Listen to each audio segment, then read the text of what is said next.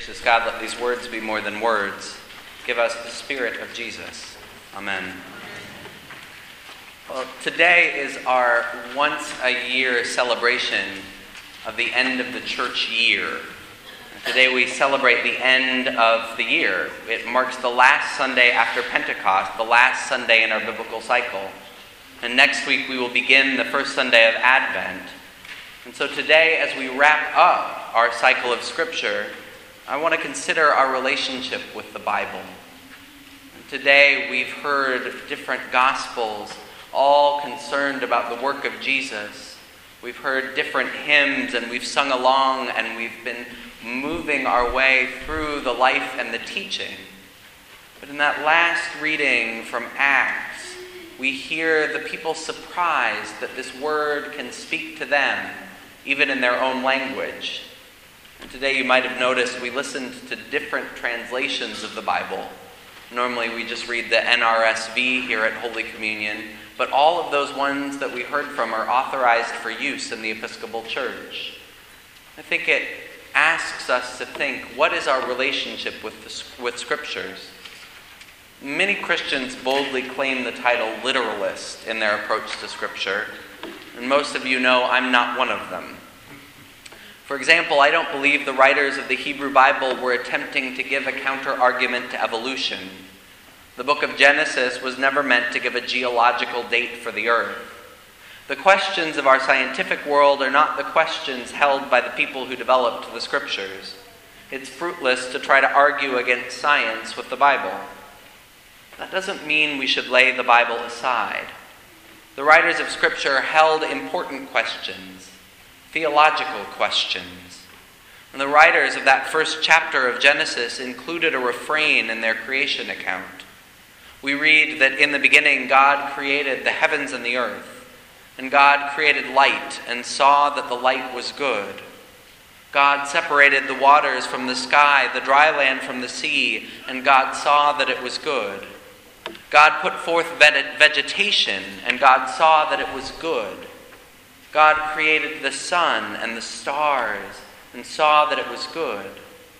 God created living creatures, and saw that it was good. And God finally created humankind in God's own image. And God looked on all that was created and saw, indeed, it was very good. Good. Good. Very good.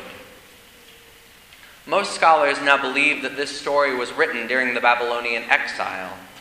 The people of Israel were living in a strange land and hearing strange stories about creation. And Babylonians believed that life on earth was an accident caused by warring and capricious gods.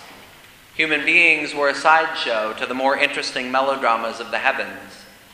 The gods liked to mess with people by sending floods and famines. The refugee people of God begged to differ. No. God intended our creation, they said. God saw that we were good, even us refugees. The earth is good. The sky is good. The people are very good.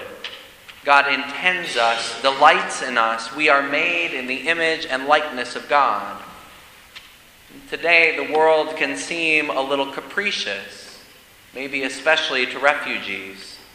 And famines and floods are still commonplace. Still today, I wonder, does Scripture tell us that God created us on purpose, cares for us? Can we hold on to the good news that we are created and we are good? The Bible wasn't written to contend with today's science, but there are deep truths in Scripture. The Bible also wasn't written for our so-called culture war. We have to face that gender inequality, homophobia, and slavery are commonplace in our Scripture.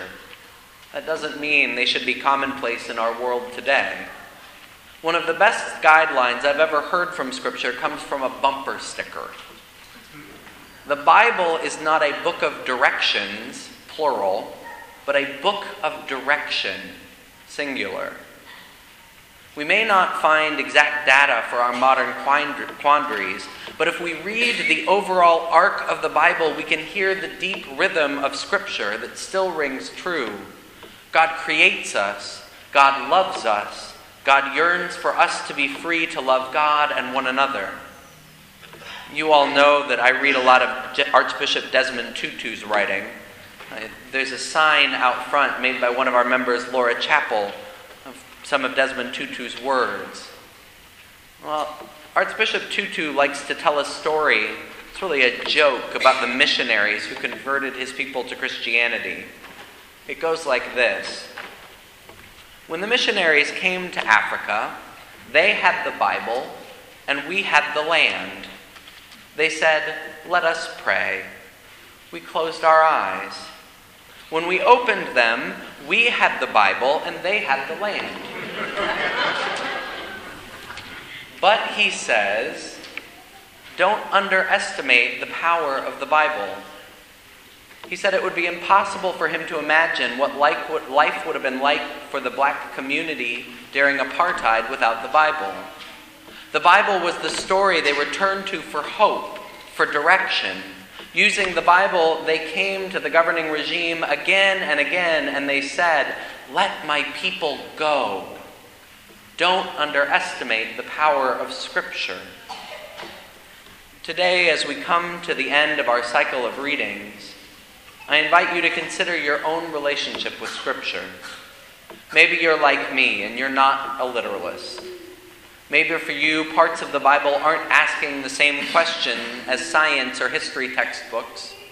Maybe you need some footnotes to explain the biblical moral code. I know I do. But can you still hold Scripture with reverence? Can you still let these ancient stories inspire you, breathe life into you as you work for justice? I have a sense that in the years ahead, we're going to need this Bible. Amen.